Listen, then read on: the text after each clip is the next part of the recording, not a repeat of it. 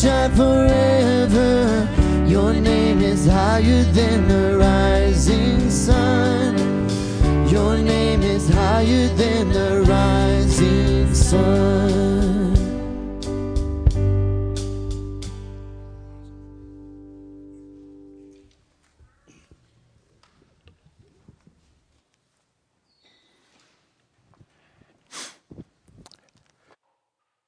Everyone, welcome to the second Sunday of Easter. You can tell it's not Easter Sunday. You know, Christmas for Christians is a season that goes for 12 days, not just one day. And Easter is a season for Christians that goes for 50 days. And if you're good at math, you can figure out how many Sundays that will be. But we are often called an Easter people. That we rejoice in what happened for us and for the whole world on Easter Sunday. So let us rejoice in our songs as we sing our processional, rejoicing in the great gift of Easter that God has given us.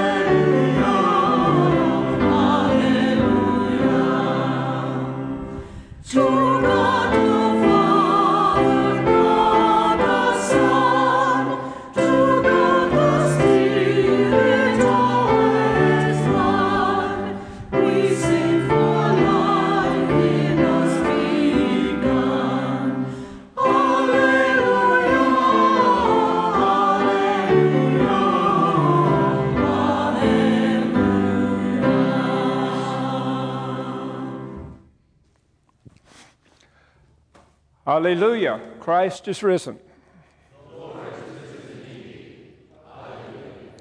There is one body and one spirit. One Lord, one faith, one baptism. The Lord be with you. Let us pray together the collect for purity. Almighty God, to you all hearts are open, all desires known, and from you no secrets are hid. Cleanse the thoughts of our hearts by the inspiration of your Holy Spirit, that we may perfectly love you and worthily magnify your holy name, through Christ our Lord. Now let our joy in Easter ring out to Almighty God.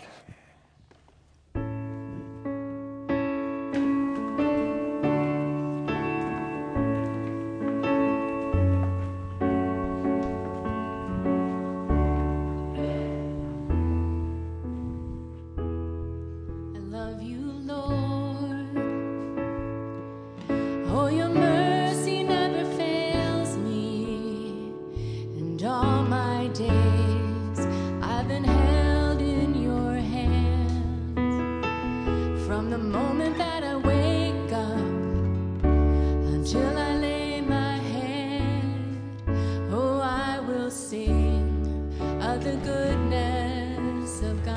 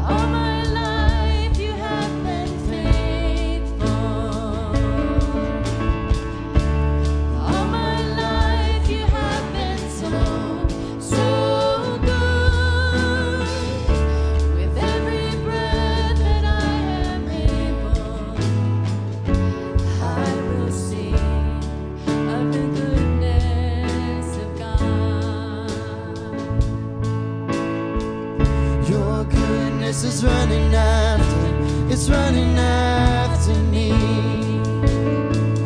Your goodness is running after me. With my life laid down, I'm surrendered now. I give you everything. Your goodness is running after me.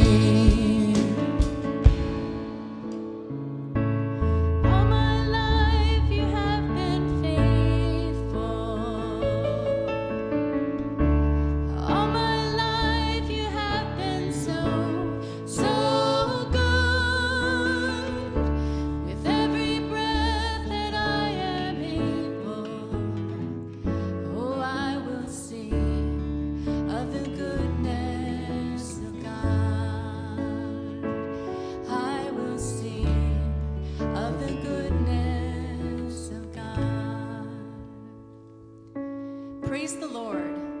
I will give thanks to the Lord with my whole heart, in the company of the upright in the congregation. Great are the works of the Lord, studied by all who delight in them. Full of splendor and majesty is his work, and his righteousness endures forever.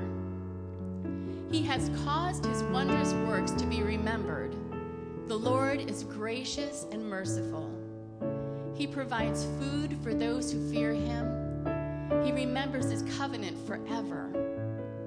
He has shown his people the power of his works in giving them the inheritance of the nations.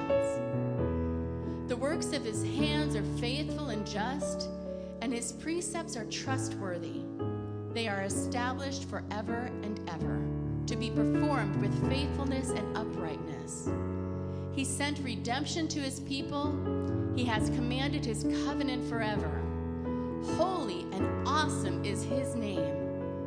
The fear of the Lord is the beginning of wisdom. All those who practice it have a good understanding.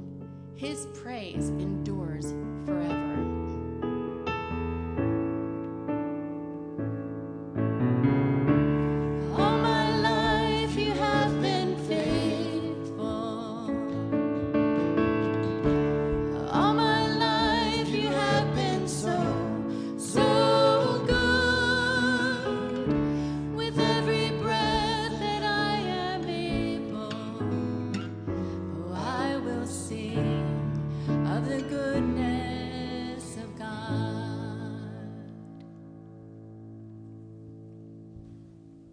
The Lord be with you.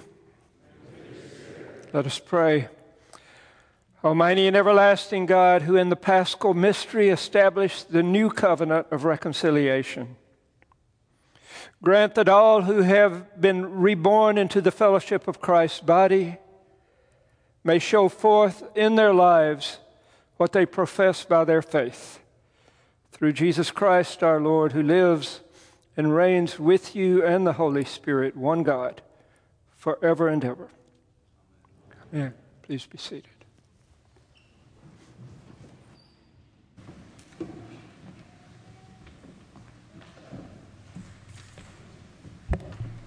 The first lesson is from Revelation, chapter 1, verses 1 through 19, and this can be found on page 1028 in the Pew Bible.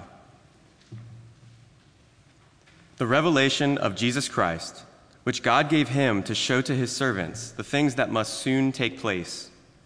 He made it known by sending his angel to his servant John, who bore witness to the word of God and to the testimony of Jesus Christ, even to all that he saw. Blessed is the one who reads aloud the words of this prophecy, and blessed are those who hear and who keep what is written in it, for the time is near. John, to the 7 churches that are in Asia, grace to you and peace from him who is, and who was, and who is to come, and from the 7 spirits who are before his throne, and from Jesus Christ, the faithful witness, the firstborn of the dead, and the ruler of kings on earth. To him who loves us and has freed us from our sins by his blood, and made us a kingdom, priests to his God and Father, to him be glory and dominion forever and ever. Amen. Behold, he is coming with the clouds, and every eye will see him, even those who pierced him, and all the tribes of the earth will wail on account of him. Even so, amen. I am the Alpha and the Omega, says the Lord God, who is, and who was, and who is to come, the Almighty. I, John, your brother and partner in the tribulation and the kingdom and the patient endurance that are in Jesus, was on the island called Patmos on account of the word of God and the testimony of Jesus. I was in the Spirit on the Lord's day, and I heard behind me a loud voice like a trumpet, saying, "Write what you see in a book and send it to the 7 churches, to Ephesus and to Smyrna, to Pergamum and to Thyatira and to Sardis and to Philadelphia and to Laodicea."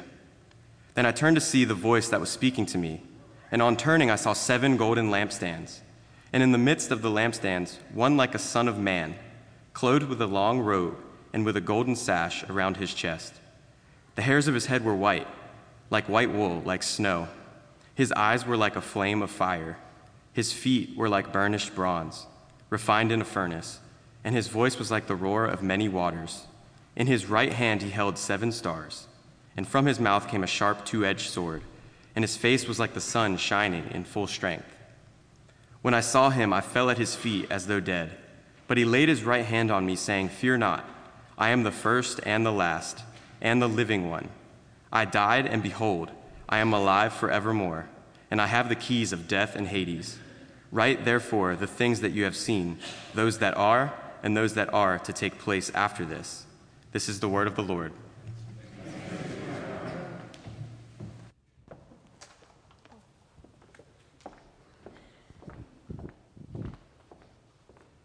Please stand for the gospel reading. This is the Holy Gospel of our Lord Jesus Christ, according to St. John. Glory to you, Lord Christ. On the evening of that day, the first day of the week, the doors being locked where the disciples were for fear of the Jews, Jesus came and stood among them and said to them, "Peace be with you." When he had said this, he showed them his hands and his side. Then the disciples were glad when they saw the Lord. Jesus said to them again, "Peace be with you. As the Father has sent me, even so I am sending you." And when he had said this, he breathed on them and said to them, "Receive the Holy Spirit. If you forgive the sins of any, they are forgiven them. If you withhold forgiveness from any, it is withheld." Now Thomas, one of the 12, called the twin, was not with them when Jesus came. So the other disciples told him, "We have seen the Lord." But he said to them, "Unless I see his hands, the mark of the nails, and place my finger into the mark of the nails, and place my hand into his side, I will never believe." 8 days later, his disciples were inside again, and Thomas was with them. Although the doors were locked, Jesus came and stood among them and said, "Peace be with you." Then he said to Thomas, "Put your finger here and see my hands, and put out your hand and place it in my side. Do not disbelieve, but believe." And Thomas answered him, "My Lord and my God." And Jesus said to him, "Have you believed because you have seen me? Blessed are those who have not seen and yet have believed." Now Jesus did many other signs in the presence of the disciples, which are not written in this book. But these are written so that you may believe that Jesus is the Christ, the Son of God, and that by believing you may have life in his name. The gospel of our Lord. Praise to you, Lord Christ.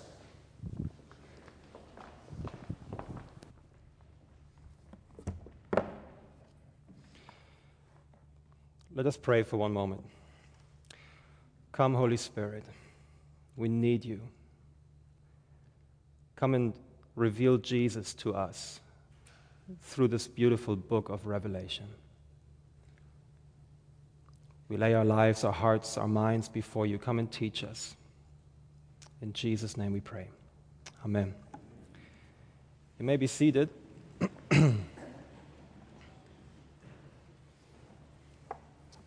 Well, good morning, everyone. Good to see you guys. My name is Lenny Konchevitz. I am the resident church planter here at Grace. I'm originally from Germany, and we moved here 2 years ago, just before COVID, to lead the church plant out of Grace over in the World Golf Village area. We're planting the church called The Table. And I want to invite you all to come. You know, I don't know, some of you know Gus and Alice Richard probably, and they sold their house last year and bought a trailer and came over to St. John's to help us plant the church. And I want to encourage you to do likewise and follow in their footsteps. You think I'm kidding, right? I'm not, we are doing a little Q&A session at 12:15 after the second service in the fellowship hall. If any of you is interested, you're welcome to pop by and just hear a little bit of an update of what's been happening in the church plant and what we hope will be happening in this church plant. It's been actually 6 months since I was last here, which I can't believe. The last time I was here, the big piano was up there on the stage.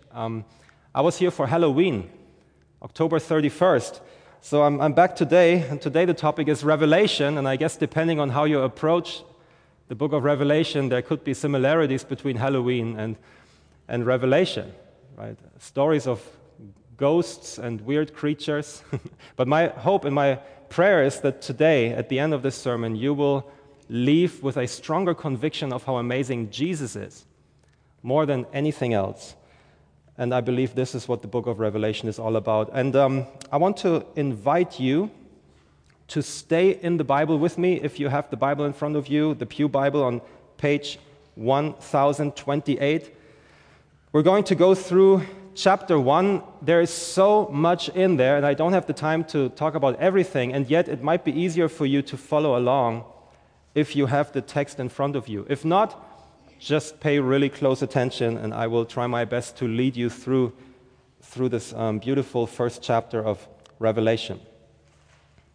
Now, we all know that we've been living in pretty challenging times, right? I mean, it seems like the world is just not wanting to just take a break from craziness and conflict and difficulties. And I believe, though, that every generation for the last 2,000 years has had their own share of intense difficulties. I don't think we are so alone in that. It's just more in our face because we have social media and we have the news, and we're constantly bombarded with everything, and that didn't used to be the case. But I'm not saying that what we're experiencing now is not difficult. I'm just saying that it's been somewhat like that for the last 2,000 years.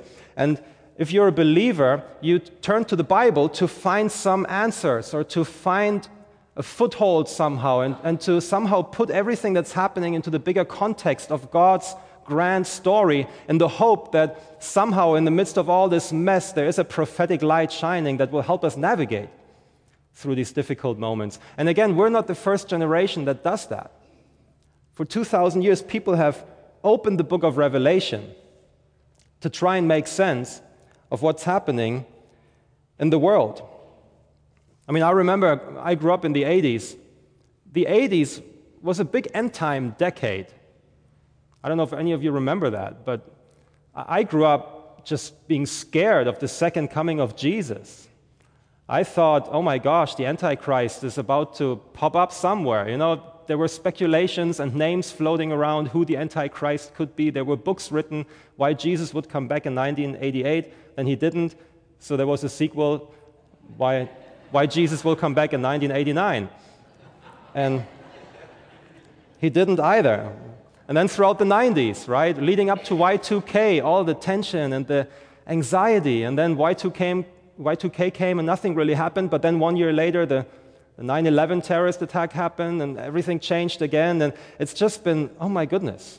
It seems like every 10 years or so we have another reason to open the book of Revelation and wonder if what's written in there is taking place right now in front of our eyes. And so we have these big questions about this world, right? And especially when it comes to the book of Revelation. We wonder, when is Jesus going to come back finally? Who is going to be this mysterious figure of the Antichrist? And when is the millennium coming? You know, this big 1,000-year rule, reign of Christ. And depending on who you ask, everybody has different answers to that. It's really funny, actually, somehow. There's so many different ideas and ways of interpreting the book of Revelation.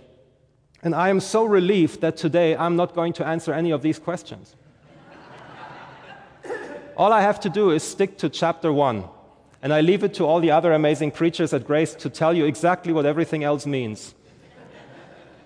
I heard somebody figured out when Jesus is coming back, so make sure that you stay tuned to this sermon series. But no, we're going to have actually a special introduction series to the book of Revelation this coming Tuesday at 7 p.m., where you will get an introduction from a more broader perspective, and you're invited to join. I'm not going to touch on that, because we will do that on Tuesday. Today, I'm really just going to focus on chapter 1. Now, I believe Revelation chapter 1 is actually very important to the rest of the entire book of Revelation. We must be careful that we don't rush through this beautiful chapter, but that we take in, that we marinate ourselves in everything chapter 1 has to say. It sets the stage for the rest of the book, and it introduces us to some of the key players as well. And it's interesting that no evil creature, no Antichrist, no dragon, no beast, none of that appears in the first book and the first chapter of Revelation. I think that's significant. I believe in a way that, you know what these are, right? These are binoculars. So I got these from my son. They're a little bit messed up and broken. They don't really work, but they look like they do. So just pretend they work, yeah. So we use the book of Revelation as a tool to look into the future, right? Many of us. Just like these binoculars, we're trying to see what's out there. But unless you adjust that little tiny wheel in the middle here, which is called the thumb wheel or the center knob, as I learned, let's call it center knob. Unless you adjust the center knob, everything will be blurry. You need to adjust it and spin that wheel until things become sharp and you start identifying and seeing what really is out there. And I would like to propose that chapter 1 of the book of Revelation is like that center knob. When we approach this book of Revelation, when we want to use it to look into the future, unless we properly digest and and understand what chapter 1 is all about, we're going to look and we will see things quite blurry. And we will be in danger of being led into all kinds of weird prophetic rabbit holes that we were never meant to end up in. So chapter 1 basically has 3 parts to it. First is the prologue, verses 1 through 3. Then in your Bibles it says, greetings to the 7 churches. In other parts it's called the doxology. There's a lot of worship going on here. It's verses 4 through 8. And then we have almost half the chapter, verses 9 through 20, called the vision of the Son of Man, obviously the vision of Jesus. I want to touch on each of these 3 parts briefly. First of all, the prologue. Verse 1 is so important for the entire book. The revelation of Jesus Christ. That's it. That's what the book of Revelation is all about. It's not about the Antichrist. It's not about the whatever mark of the beast, or whatever number the Antichrist will have tattooed on his forehead or whatever. No, it's the revelation of Jesus Christ. It is all about him. It is from him. It is about him. It is through him. It is all about Jesus. Revelation is about the testimony of Jesus, and it is about calling us as the people of God to respond in faithfulness to Jesus. If you want to summarize the purpose of Revelation, you can probably do it that way. Revelation is about the testimony of Jesus, and it is about calling us into faithfulness to Jesus. That is what Revelation is all about. Yes, it is prophetic, and prophecy always has some predictive element to it. But the main purpose of the prophetic is to make Jesus clear. It actually says in the book of Revelation in chapter 19, the spirit of prophecy is the testimony of Jesus. If we use prophecy only to try to predict what's going to happen next year or in 2 years or in 5 years, we're kind of missing the point of prophecy. The main point of prophecy is to paint a clearer picture of who Jesus is and what he is doing and what he is saying to the churches. Prophecy is about Christ, and it is from Christ. And we need to really get a hold of that and rediscover this prophetic nature of the book of Revelation. Do you know how they train investigators, federal investigators, who deal with fraudulent money, with counterfeit money? Do you know how they train them to identify which money is counterfeit and which bills are original? They give them the original bills, the true money, and they let them spend hours and hours and hours and hours examining these original bills. They touch them, they look at them, they explore them, they know what the real thing looks like, so that if ever somebody gives them a false bill or a false note, they immediately can tell, no, that's a counterfeit. I believe this is how the prophetic is supposed to work. We're supposed to be so exploring the depth and the beauty and the amazingness, I don't know if this word exists, but I just make it up, of Jesus, that when we get something else into our hands, we're immediately realizing, oh gosh, no, that doesn't feel, that doesn't smell, that doesn't look, that doesn't taste like Jesus. I'm not going to go there. I think the book of Revelation has often been abused in a way, and we go into the depths of evil and what is Satan up to and what might, and we get so caught up with all this stuff. And it has its place. I'm not saying it's useless. It's in the Bible for a purpose, and yet I think we need to be spending much more time seeing Jesus in this book. All right, this was the first half of verse 1. We got 19 and a half more verses to discover. No, I'll make it a bit faster. Again, it's like a beautiful buffet. Revelation chapter 1. But we are time-bound here. And I'm German, and I need to stick to my time. Okay, so let's go to verses 4 through 8. It's a doxology. I want to read verse 5 to you specifically. You can read along with me here. It says, And from Jesus Christ, the faithful witness, the firstborn of the dead and the ruler of the kings on earth, to him who loves us and has freed us from our sins by his blood. Now, this is amazing because we have to remember that the guy who's writing this book is sitting in exile on the island called Patmos, and he's writing to churches that are all being persecuted. And he's writing this. Why is this interesting? Because he's giving descriptions of Jesus that declare a different reality than what they are experiencing in their natural physical lives here. And I find it very interesting that he gives these three different descriptions about who Jesus is. He calls him the faithful witness, the firstborn from among the dead, the ruler of the kings of the earth. And what I find especially interesting is that the first title that Jesus is given in the entire book of Revelation is the title of faithful witness. And I just kind of wondered, because that's not a title that usually comes into my mind very quickly when I think about how would I describe Jesus? Oh yeah, he's the faithful witness. No, what comes to my mind is more things like he's the Lamb of God, he's the friend of sinners, he's the King of kings, that kind of stuff, right? But faithful witness, why is John putting that description first? I think it's interesting because, like I said earlier, I believe that this is one of the main purposes of the book of Revelation, is to call the people of God into faithfulness to Christ. And so Christ himself is presented as the most faithful one.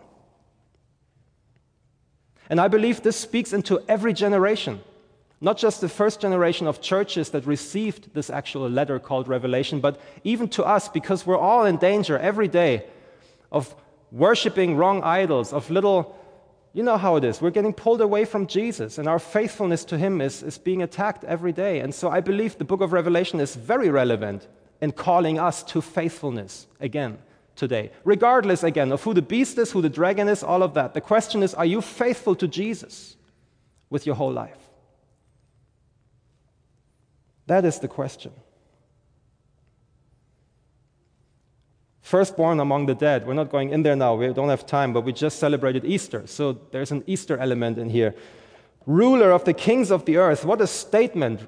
Again, written to churches who are being persecuted by Roman officials and governors. And here John says, yes, these guys might be persecuting you, but they don't know that the true ruler of the kings of the earth is Jesus Christ. And we might be wondering the same today. There's so much evil happening, and we think, oh my goodness, how can God allow all this? And yet somehow Jesus is on the throne, and he still is the ruler of the kings of the earth, even right now as we speak. And then John moves on, and he presents the gospel in a nutshell here in verse 6. He says, he reminds the churches that Jesus is the one who loves them. He who loves us and has freed us by his blood. Yes, you might be sitting in prison, yet you might be persecuted for your faith, and yes, at the same time, you are free. It's the paradox of the kingdom of God clashing with the kingdoms of this world. We might be in bondage, we might be in difficulty, and yes, the truth is that we have been set free by the blood of Jesus. What a powerful, encouraging reminder for the first generation of Christians and for us today. And then we come to the third part, the vision of Jesus. And I think this is very, very remarkable, and there's a lot of beautiful imagery in here. And I think this is now where we really apply the center knob and look more and more clearly into what the book of Revelation is trying to tell us. I want to actually encourage you on your own to, at home maybe, to take this vision of the Son of Man passage here and to read through that slowly, to meditate on it, to imagine it. Imagine yourself in the shoes of John, seeing this vision of Jesus. Pray over it, maybe memorize it. Like the federal investigators, become so familiar and so used to what the truth feels and looks like through these beautiful verses. In fact, let's do that a little bit here with some of the descriptions about Jesus. We see here that in verse 13, he had this robe with a golden sash, so he almost looked like me this morning here. It's just not white here, it was gold, right? What is that picture? It's the picture of the high priest in the Old Testament. So Jesus appears as the high priest to John. And his hair is as white as wool and white as snow, and that's where Jesus looks a bit different than me. Yeah. No, but it's just pure beauty and glory. It says his eyes are like blazing fire. I mean, imagine that. Imagine looking into Jesus' eyes, and you look at his eyes, and you don't see the normal pupils of humans, but you see flames, you see fire. Looking at you, burning up all the lies that you've believed in your head about him, just bringing purity, the fire of purity, that fire that burns and yet doesn't consume. Similar to the burning bush that Moses saw that was burning but wasn't consumed by the fire. It was the presence of God. So the presence of God, the fire of God burning in Jesus' eyes. Everywhere he looks, he sees exactly what is going on. There is no deceit. There is no wrong. There is no lies. There is no filters applied through social media or news networks or whatever. No, he sees exactly what is true. Are we willing to look into these eyes of fire ourselves?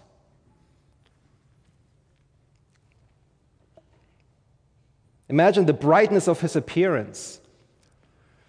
John describes him as bright as the sun. Jesus walks into a room and there is no darkness.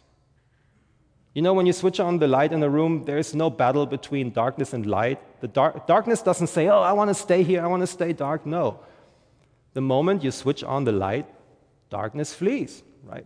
And it's the same with Christ. The moment he steps into a room, darkness leaves because he is the light of the world. He steps into our lives, he lightens up our lives. That's the kind of Jesus that John is seeing and describing. His feet are like bronze, unshakable. He has a firm grip. He stands in peace. His voice is like the roar of many waters. John is describing the eternal Son of God. And the more I spent time with these verses, the more I just felt like we should just close the book of Revelation right here and just spend an hour just worshiping Jesus right now. We should just worship him. We should just lay down our lives before him. Before we go into any of the other crazy chapters, right? Let's just spend some time right here, right now, just worshiping the Son of God. A sword comes out of his mouth. Probably look kind of funny, but there's so much depth in all this imagery that John is using here. And you know what? That actually happened to John. It says in the next verse, when he saw that, he fell like dead before Christ. The same John who at the Last Supper was cuddling up at Jesus' chest. Do you remember that story when he said, one of you will betray me? And they were all like, oh, who is it? Who is it? And Peter is, hey, John, ask Jesus who will betray him. For some reason, John must have had a really special relationship with Christ. So we read in the gospel that John cuddled up and put his head on Jesus' chest and said, hey, Jesus, who will betray you?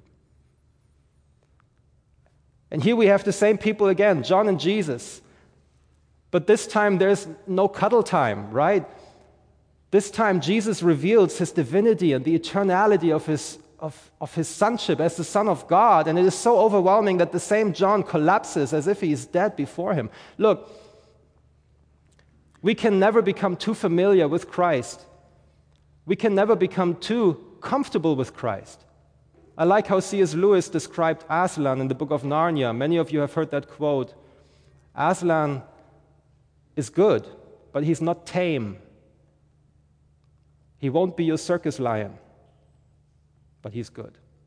And the same is true with Jesus. There are times where you can cuddle up on his chest and ask him intimate questions, but there are also times where his glory might overwhelm us, so much so that we would collapse in his presence. But he's not doing that to torture us or anything. He's doing that just to kind of invite us into a deeper dimension of intimacy with him based on the fear of the Lord.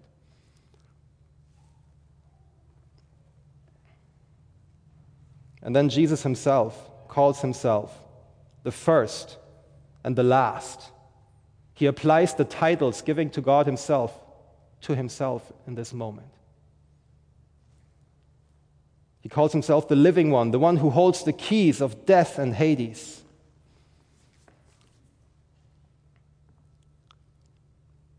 Revelation is clear that Jesus is God.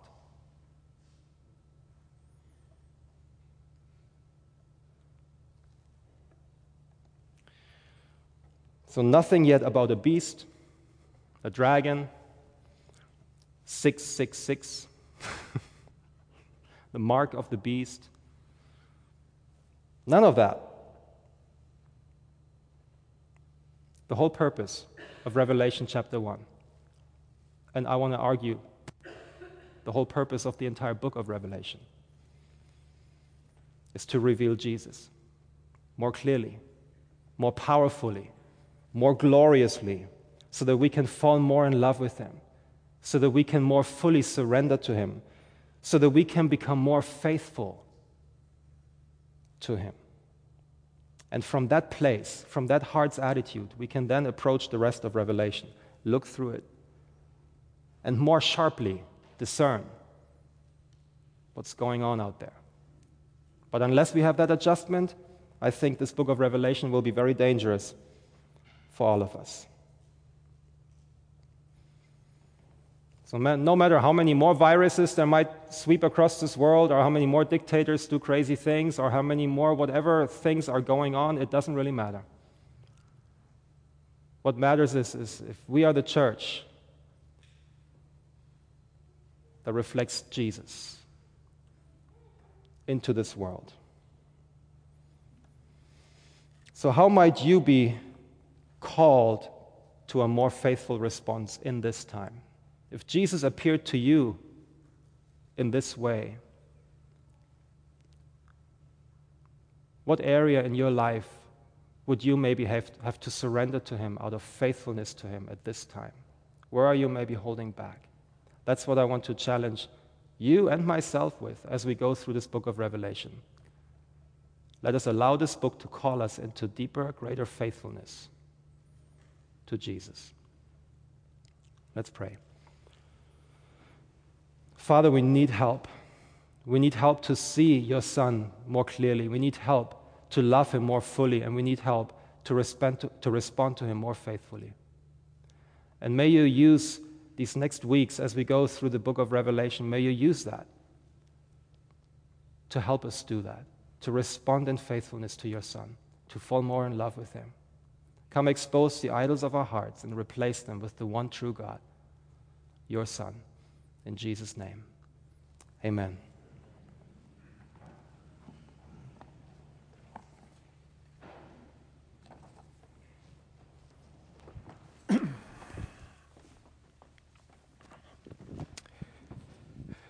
This Sunday is Baptism Sunday. We will not have baptisms at this service, but there will be a number at the 10:45 service. So one of the ways, Lenny, that we can adjust ourselves to our relationship with Jesus is by renewing our baptismal vows. So I'm asking you to turn in the prayer book, I think it'll be on the screen too, page 194, and please stand as we renew our baptismal vows. Through the Paschal mystery, dear friends, we are buried with Christ by baptism into his death and raised with him to newness of life. I call upon you now that our Lenten observance is ended, to renew the solemn promises and vows of holy baptism by which we once renounced the devil and all his works and promised to serve God faithfully in his holy, Catholic, and apostolic church. Do you, here in the presence of God and the church, renew the solemn promises and vows made at your baptism and commit yourselves to keep them? Do you renounce the devil and all the spiritual forces of wickedness that rebel against God? Do you renounce the empty promises and deadly deceits of this world that corrupt and destroy the creatures of God? Do you renounce the sinful desires of the flesh that draw you from the love of God? And do you turn to Jesus Christ and confess Him as your Lord and Savior? Do you joyfully receive the Christian faith as revealed in the Holy Scriptures of the Old and New Testaments? Will you obediently keep God's holy will and commandments and walk in them all the days of your life? Now let us reaffirm our faith in the words of the ancient baptismal confession, the Apostles' Creed. Do you believe and trust in God the Father? I do. I believe in God the Father Almighty, Creator of heaven and earth. Do you believe and trust in Jesus Christ? I do. I believe in Jesus Christ, He was conceived. He suffered under Pontius Pilate, was crucified, died, and was buried. He descended to the dead. On the third day, He rose again. He ascended into heaven and is seated at the right hand of the Father. He will come again to judge the living and the dead. Do you believe and trust in the Holy Spirit? I do. I believe in the Holy Spirit, the Holy Catholic Church, the communion of saints, forgiveness of sins, the resurrection of the body, and the life everlasting. Let us pray. Almighty God, you have built your church upon the foundation of the apostles and prophets, Jesus Christ Himself being the chief cornerstone. Grant us so to be joined together in unity of spirit by their doctrine, that we may be made a holy temple acceptable to you through Jesus Christ our Lord, who lives and reigns with you in the Holy Spirit, one God, world without end. Now please kneel or sit as you are able as we continue with the prayers of the people.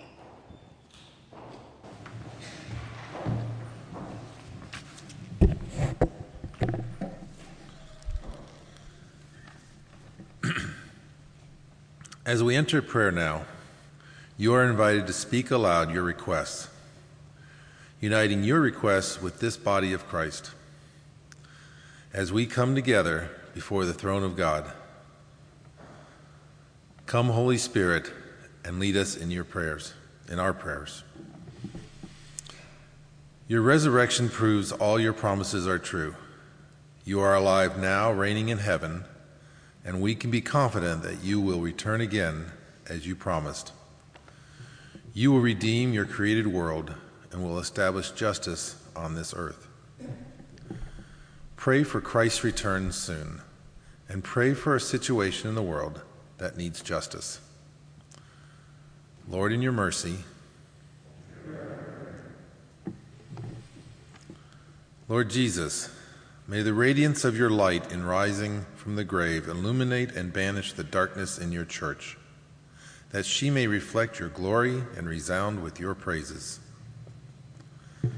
Pray for a specific way that the universal church can maintain holiness in the world.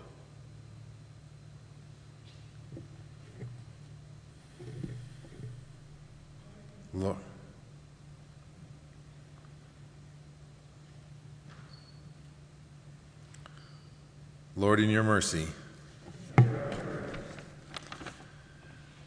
Jesus, as we invite ourselves to you in dying to self, help us as a congregation to seek ways to stir one another up to love and good deeds as we see the day of your return drawing near. Pray for ways that you can encourage other members of our church. Pray for the leadership of our church and for the selection of our new bishop.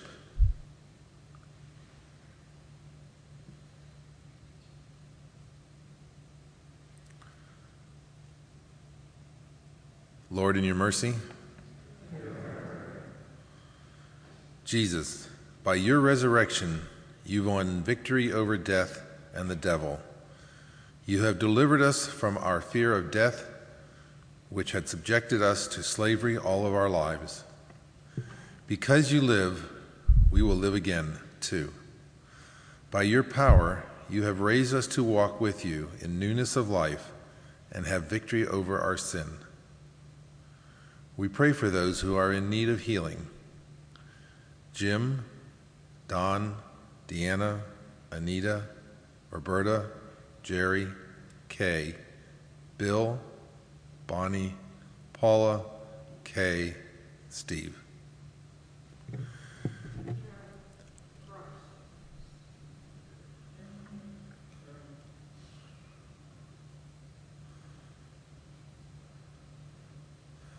Pray for attentiveness to God in your own life, noticing opportunities to share Christ's newness of life with others.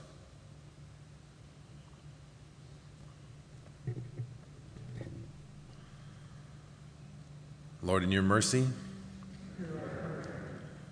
Jesus, your resurrection is proof that your vicarious offering for our sin was accepted. The claims of God's justice are satisfied, and the power of the devil over us is vanquished. We praise you now and forever. Amen.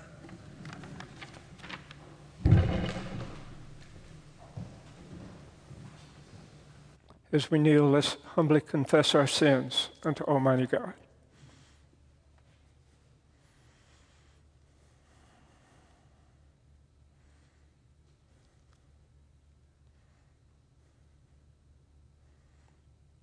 Most merciful God, we confess that we have sinned against you in thought, word, and deed, by what we have done and by what we have left undone. We have not loved you with our whole heart. We have not loved our neighbors as ourselves. We are truly sorry, and we humbly repent. For the sake of your Son, Jesus Christ, have mercy on us and forgive us, that we may delight in your will and walk in your ways to the glory of your name. Almighty God, our Heavenly Father, who in his great mercy has promised forgiveness of sins to all those who sincerely repent and with true faith turn to him, have mercy upon you, pardon and deliver you from all your sins, confirm and strengthen you in all goodness, and bring you to everlasting life through Jesus Christ our Lord. Amen. Hear the word of God to all who truly turn to him.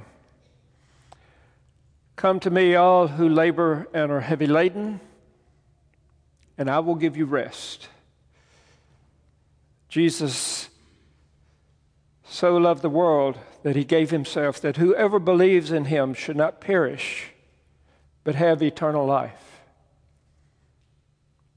If anyone sins, we have an advocate with the Father, Jesus Christ the righteous. He is the propitiation for our sins, and not for ours only, but for the sins of the whole world. The peace of the Lord be always with you. Let us pass the peace with one another.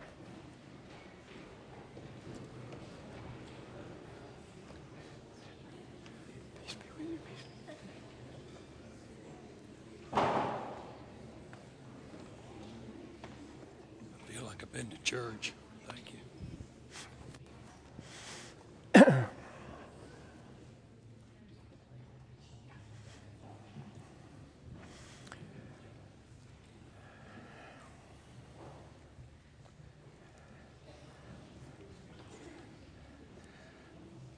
Last week during Holy Week, we saw and heard and shared in Jesus' institution of the Lord's Supper. We come now to the time in the service when we come to the table of the Lord. We invite, in this church, all baptized persons, whatever your background, if you're a baptized Christian, sincerely following Jesus, we would like to share communion with you. If you don't want to receive communion but would like a prayer of blessing, cross your arms like this at the altar, and we will ask God to bless you.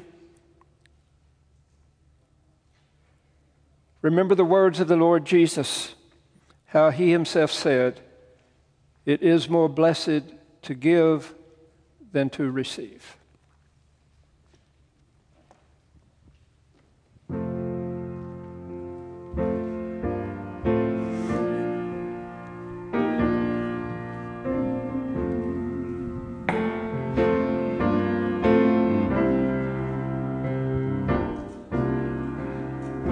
I've been held by the Savior. I felt fire from above.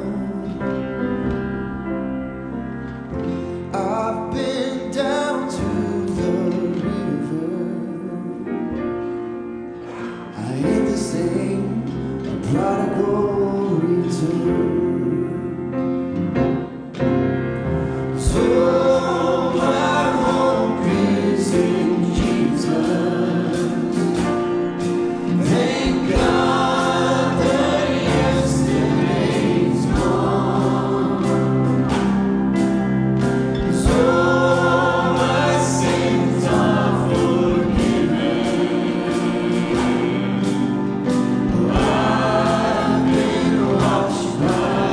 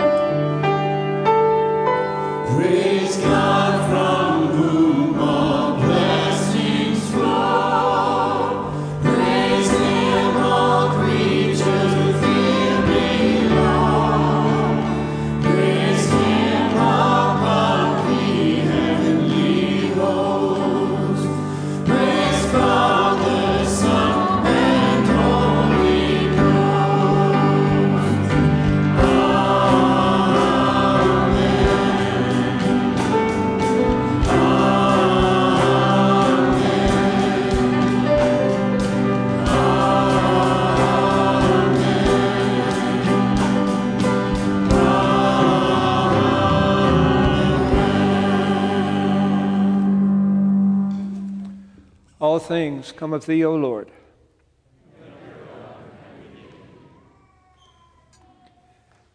The Lord be with you. Lift up your hearts.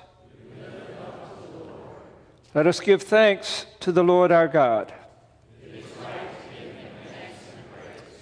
It is right, our duty and our joy, always and everywhere, to give thanks to you, Father Almighty, Creator of heaven and earth.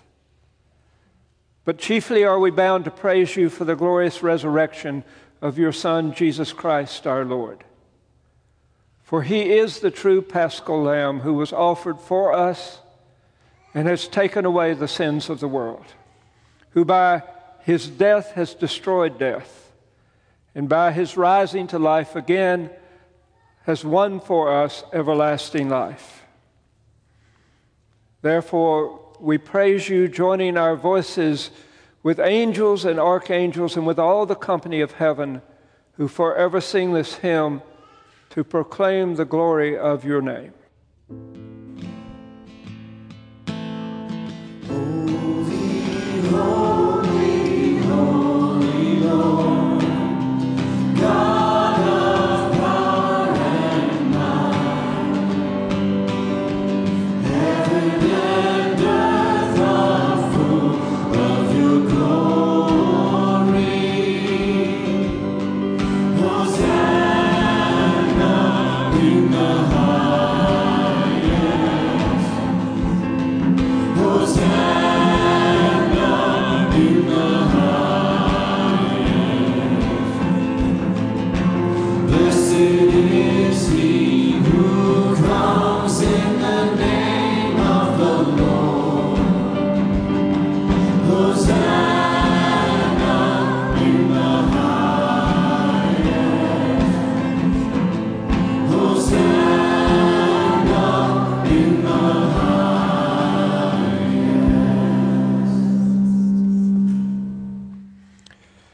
Please kneel or sit now as you're able as we continue in prayer.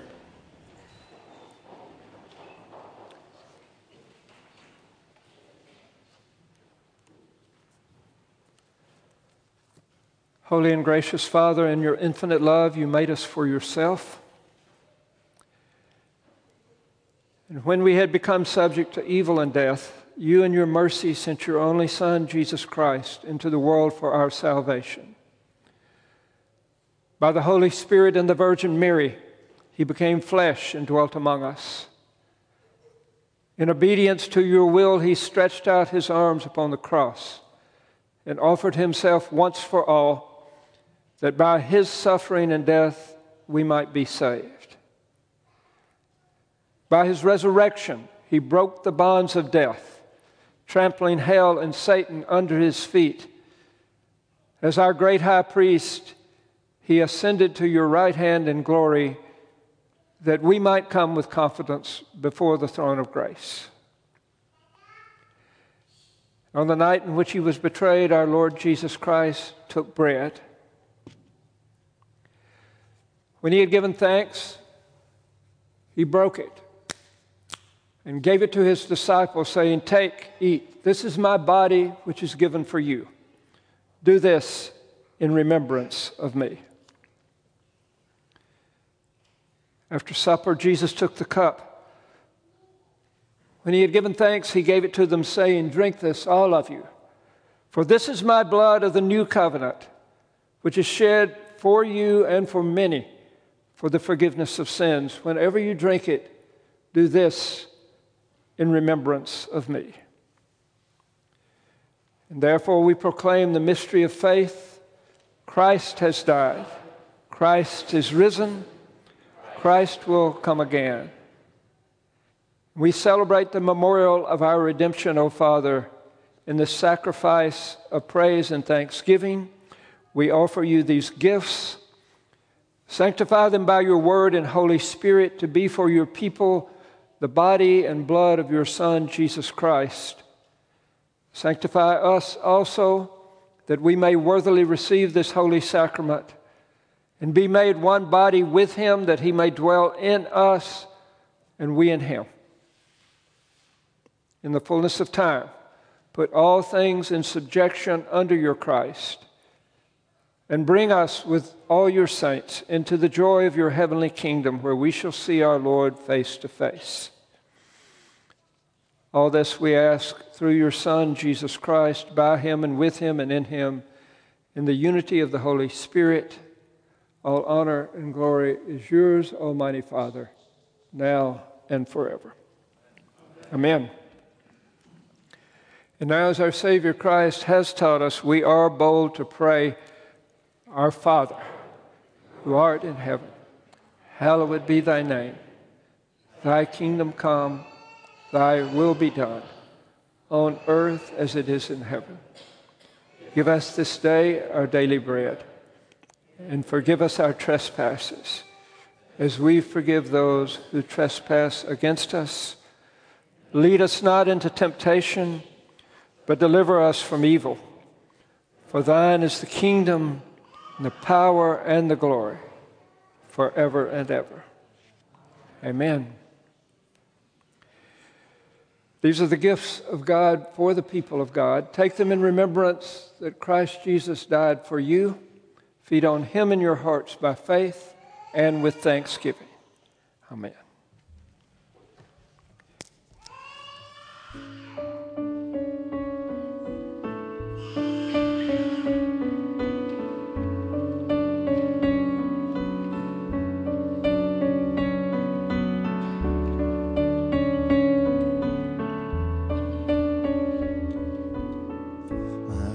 Is built on nothing less than Jesus' blood and righteousness. I dare not trust the sweetest frame, but only trust in Jesus' name. Christ alone, cornerstone, weak made strong in the Savior's love. Through the storm, he is Lord, Lord of all.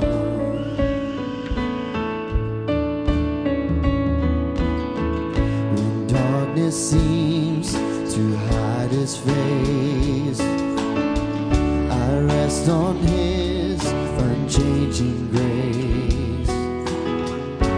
In every high and stormy gale, my anchor holds within the veil. My anchor holds within the veil. Christ alone, cornerstone, weak made strong in the Savior's love. Through the storm, he is Lord, Lord of all. Christ alone, cornerstone, weak made strong in the Savior's love. Through the storm, he is Lord, Lord of all. He is Lord, Lord of all.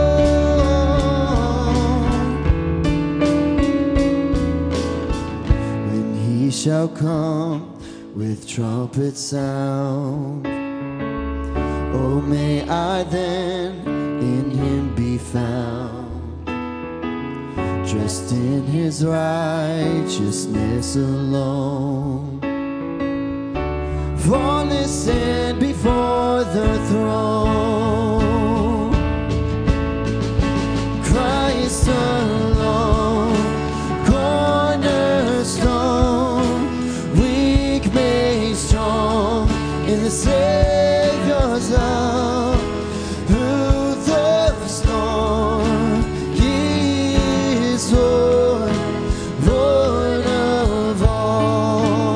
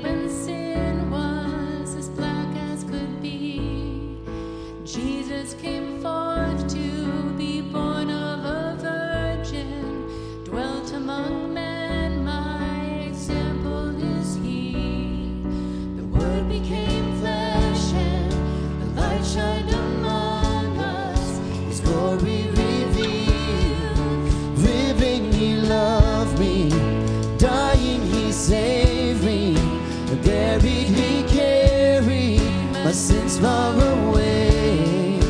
Rising, He justified, freely forever.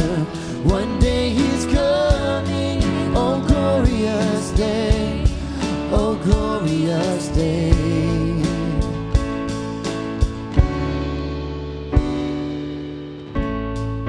One day they led Him up Calvary's mountain. One day they nailed Him to die on a tree. Suffering anguish, despised and rejected, bearing our sins, my Redeemer is He. The hands that heal nations stretched out on a tree, and took the nails from me. Living, He loved me, dying, He saved me, and buried, He carried my sins far away. Rising, He justified, freely forever. One day He's coming, oh glorious day, oh glorious day.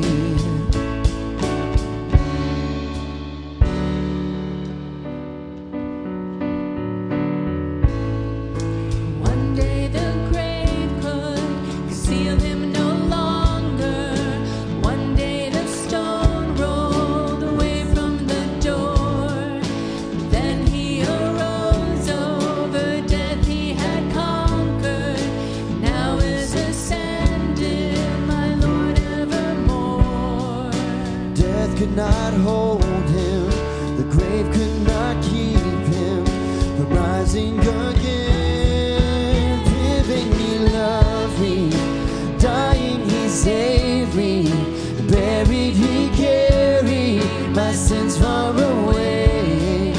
Rising, He justified, freely forever. One day He's coming, oh glorious day, oh glorious day, glorious day.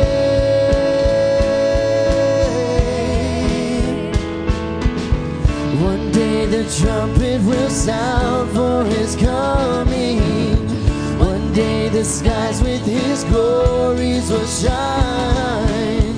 Wonderful day, my beloved one, bringing my Savior Jesus is mine. Living, He loved me, dying, He saved me, and buried, He carried my sins far away. Rising, He justified, freely forever. One day He's coming, oh glorious day, oh glorious day, oh glorious day, oh glorious day, oh glorious day.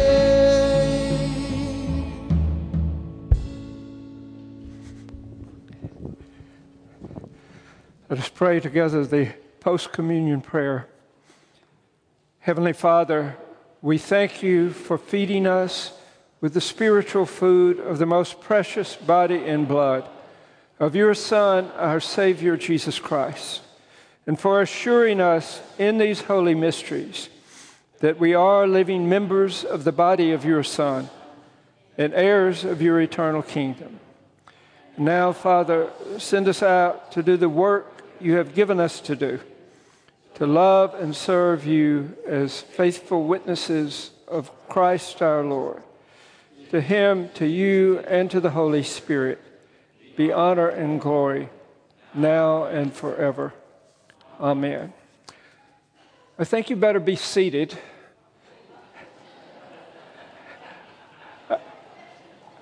I have a load of announcements here. Most of them are in the bulletin. So if you'd like me to be brief, read the bulletin. They're in there. Tonight is the final gathering for the Alpha course, gathering at 5 p.m. tonight. On Tuesday at 7 p.m., there will be a Revelation teaching night like we did when we began the sermon series on the Gospel of Mark. It will be here in the church at 7. There'll be snacks and fellowship and a couple of teachings. Coming up next Sunday is Grace Has Got Talent. Grace Has Got Talent next Sunday. Wednesday is the deadline to get the tickets. I am told to tell you not to miss this.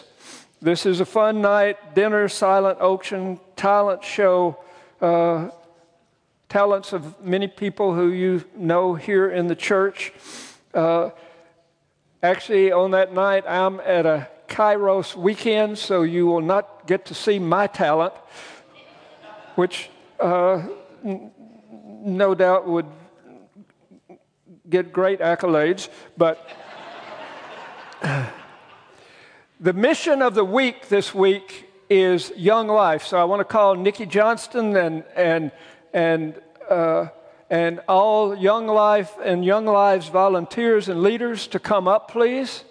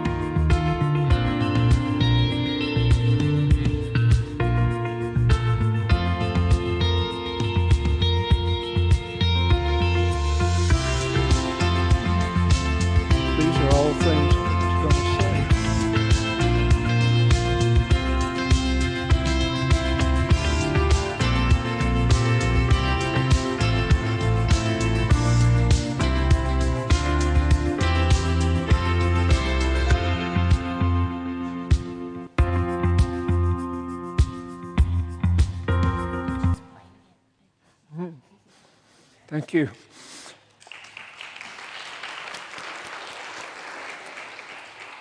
In Clay County, the Young Life Club meets here at the barn.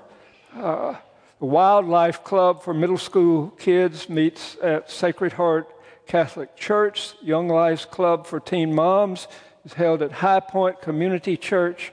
There's an active partnership with Young Life Africa in Tanzania, Capernaum Club, young people with disabilities. It meets at Grace Episcopal Church. This is a very wide community effort. And I just want to say a prayer here, Nikki, for what y'all are doing. And I thank you, Lord, for the leaders, the volunteers, the administrators. Thank you for this vision from long ago. It's been going many years. Many people we know are here with us today because of Young Life. Lord, I remember my teenage years, how different it might have been had there been a Young Life program. It could have saved me a decade of misery and confusion. So, Lord, I lift them up to you. I ask that you bless them. I ask that you fill them with your Spirit, that they might bless these young people whom they share their lives with. In Jesus' name, amen. Okay. Yeah.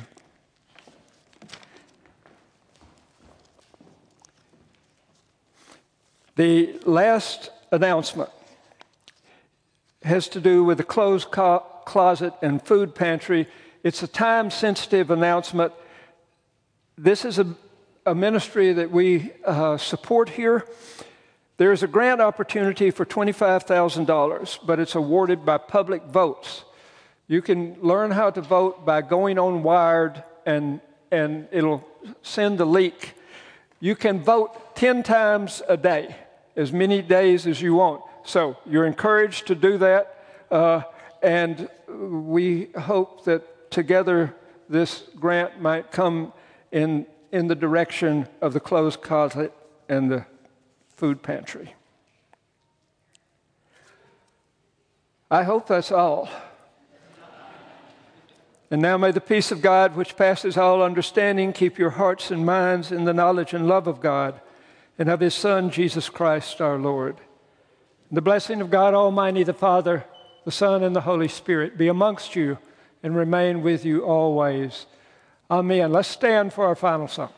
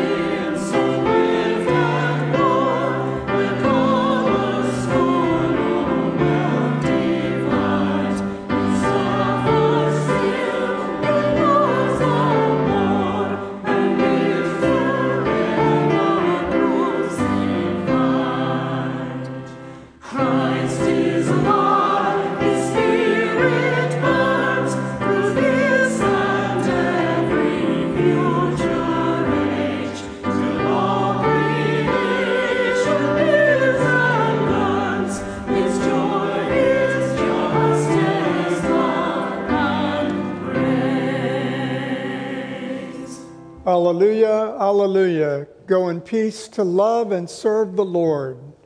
Thanks be to God. Alleluia, alleluia.